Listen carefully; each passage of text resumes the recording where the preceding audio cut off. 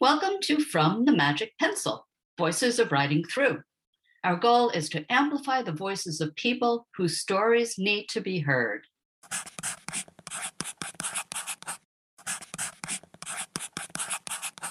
Welcome back, listeners. I'm Sue Guiney, founder and executive director of Writing Through. In today's episode, I'm once again joined by the lovely Patty Bierley, one of our wonderful volunteers. This is part 2 of a conversation we had. We discussed her experience being back in the U.S. after over a decade away, how disappointed she is with the lack of arts education in the U.S., and she shares a brilliant poem from a participant from Art Dis, formerly Very Special Arts in Singapore.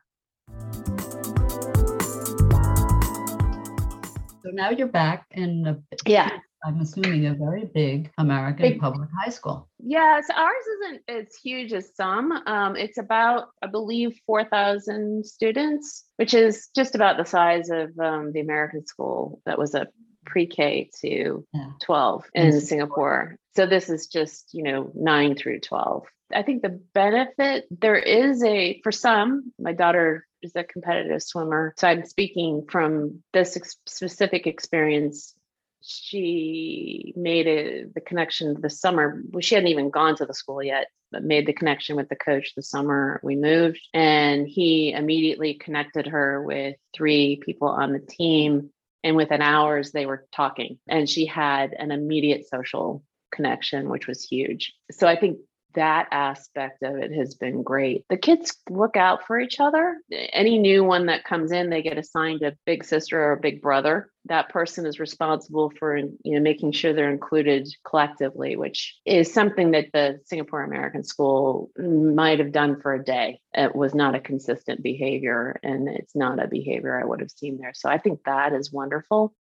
What worries me is when the kids talk about what they've done or what they're doing in the classroom. It's more about memorizing something for a test or learning something for a test, that they seem to be chasing hoops. And I worry whether they're actually acquiring any knowledge that they can apply in the future or even currently in their own lives. I think it's not that it's not happening. It doesn't seem to me, at least in my experience, to be the emphasis.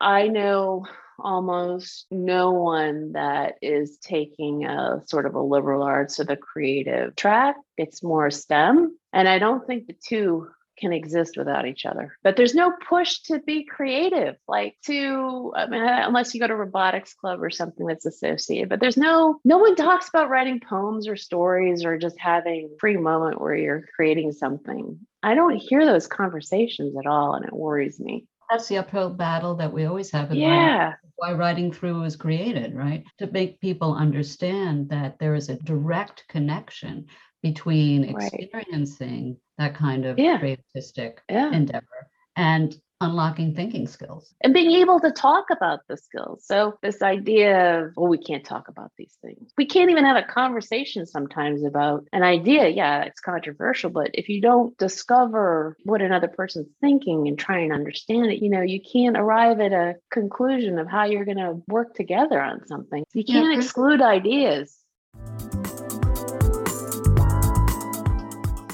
Yeah, in medical school, for example, there's been a lot of research about the need for medical students to do creative writing. Why? Because finding out what is wrong with your patient, that is a storytelling skill. Mm-hmm. You have to be able to listen to a story unfold in probably a non-linear way and put those pieces together and understand somebody else and somebody else's story. How do you get trained to do that? Well, by writing your own stories. More and more medical schools are having their students do this kind of work because it's a listening skill, it's a storytelling skill, it's a creative thinking skill. Yeah. So that's interesting. I noticed one of the big differences when I came back encountering, just the medical profession everything is so time restricted, right? So physicians don't actually have, they're on a clock, and they have maybe 10 minutes with you to uncover, what it is you're experiencing and, your symptoms, and then you're done, you're out. So I'm wondering how they're going to apply those skills when they actually get out of school and are now in the business environment of medical practice. Yeah, the only thing I can think of is that the better you are at something, the more quickly you can do it. Yeah, good point. Yeah. But the medical system here sometimes does feel like a factory, or like a bakery. You take your number, you wait, you get called, you see this, you go there, boom, boom, boom, boom, boom, and then you're out. My own recent medical challenges, I've been very, very lucky because I had one oncologist who, the joke was that he was always late. And everybody knew he was always late. And why was he always late? Because he sat there and he listened. And that's an unusual experience. A world of difference to my recovery. It really does. Yeah. Yeah. So I think having the students participate in a class like this would be beneficial. There's a deep level of study, right? It's fun. It's a break for your brain to do this, to do something different, to let it wander, to see what you're thinking. Because who stops to ask themselves, what am I thinking today? What am I feeling today? Usually we're just rushing through our day and we don't do that. The ability to be able to do that, it gives you some insights about yourself. Are you happy? Are you sad? Are you angry? Are you, joyful?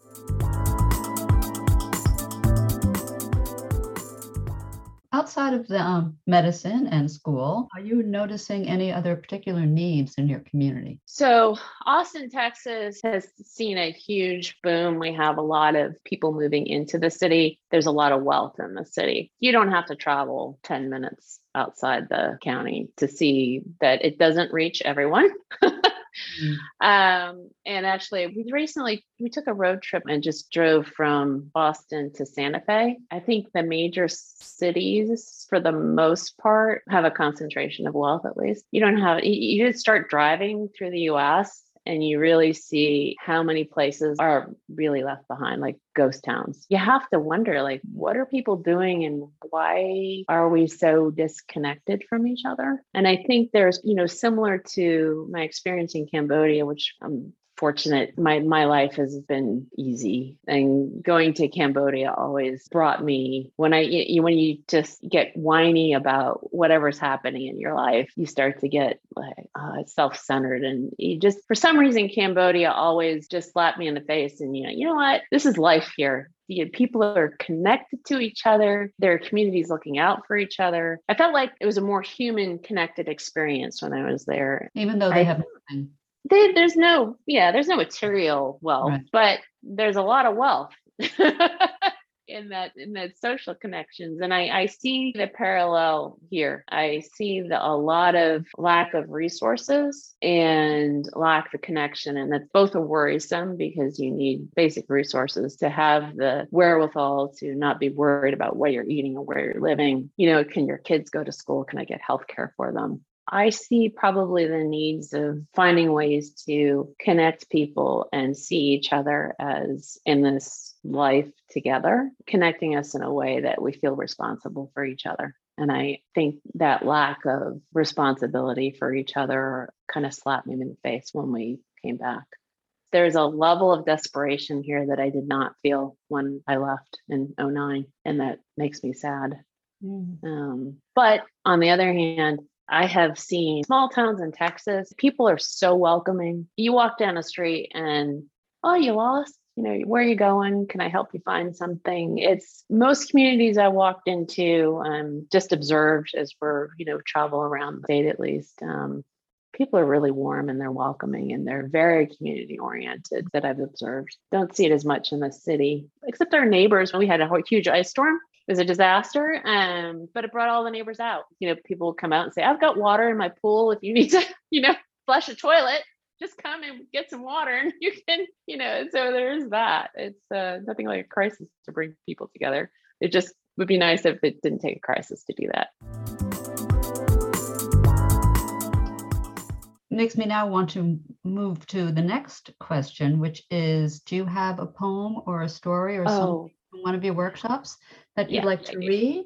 Yes. So in Singapore, we worked with an organization called Very Special Arts that offers opportunities for people with cognitive and physical abilities to participate in the arts or actually learn a skill in the arts that they can then use to have careers. One of our earlier workshops with a group of about 8 young adults. And this particular fellow just stands out just because he just had an absolute joy for participating in the workshops. He helped his fellow students. So I have his poem and I actually keep it on my desk, and it just makes me happy. So when I, getting frustrated with something, I can look up and I can just read his poem. This is a poem by Chong Yat Sing. The name of the poem is Colors Make Me Happy. I like purple because yesterday was a purple parade. Blue makes commuters happy on the downtown line. Red reminds me of our proud Singapore heritage. White symbolizes purity of youth. Green is a very precise color. Pink is what girls are happy about. Orange gives people new ideas. Brown represents the strength within. Colors make me happy. Lilac makes clothes look better. Ultramarine reminds of the calming ocean. Hot red is upset. Violet gives purple more, better for violet blossoms. Gray makes people dance to the beat. Yellow is a beautiful color for bees to make honey. Colors make me happy.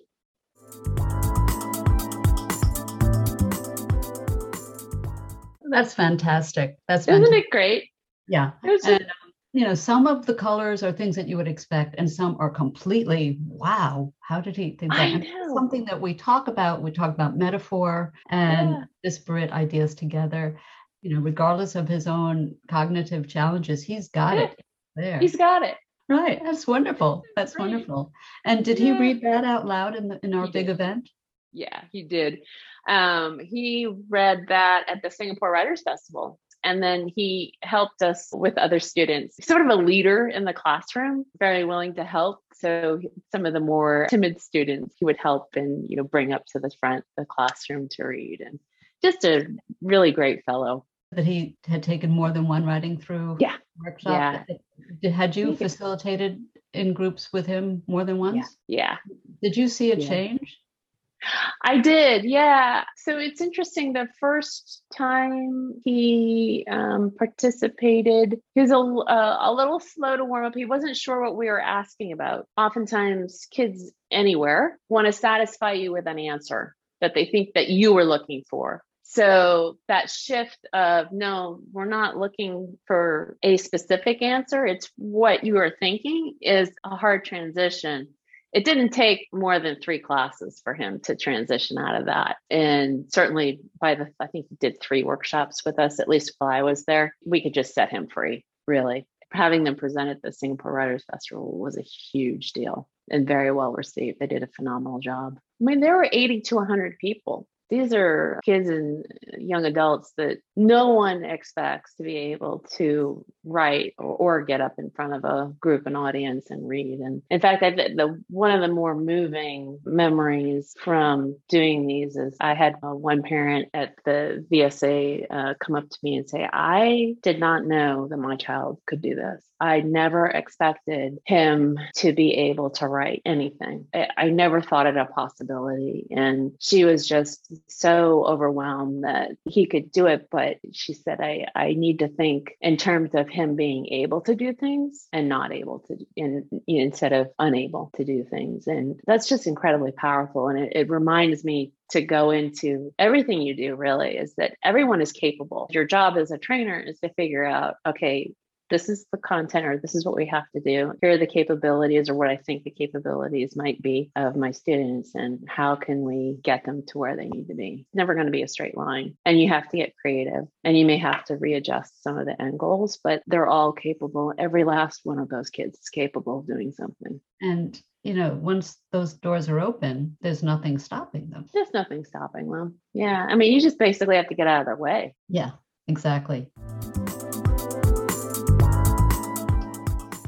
the kids at Caring for Cambodia, or when I returned the second time, that you run up to you with the little pencils, little nubby stubs of their pencils, and ask if you brought more. Right. Our magic pencils. Right. The magic pencils. It's so great. Yeah. That's great. Yeah, I love that. Yes, of course I have more. It's an endless amount. Here. Right. Yeah. We've talked about so many great things. We could talk forever. But, I know. But I should probably, unless is there something else that you want to talk about? I just think that the workshop, it's simple, but is probably one of the most powerful things. Impacts people, both the student and the facilitator, in ways that are unusual, unexpected, and just wonderful. Thank you. Thank you for being such a big part of this. It's a joy. Really because of people like you who have given so much of yourself and your time.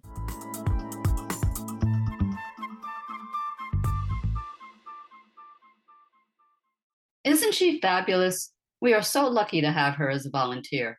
A big thank you to Patty for her time. Next week, Kristen, Writing Through's deputy director, takes the reins to interview the utterly charming Kim Ann from one of our partner organizations in Siem Reap, Cambodia. Here's a taster. Whatever you are doing now, whatever situation you are in, I hope that you continue practicing self-care, get enough sleep, do exercise, and don't forget self-development. If you are new to this podcast, please don't forget to rate, review, and subscribe. Please recommend us to anyone in your life you think might enjoy it. Thanks so much for listening. See you next week.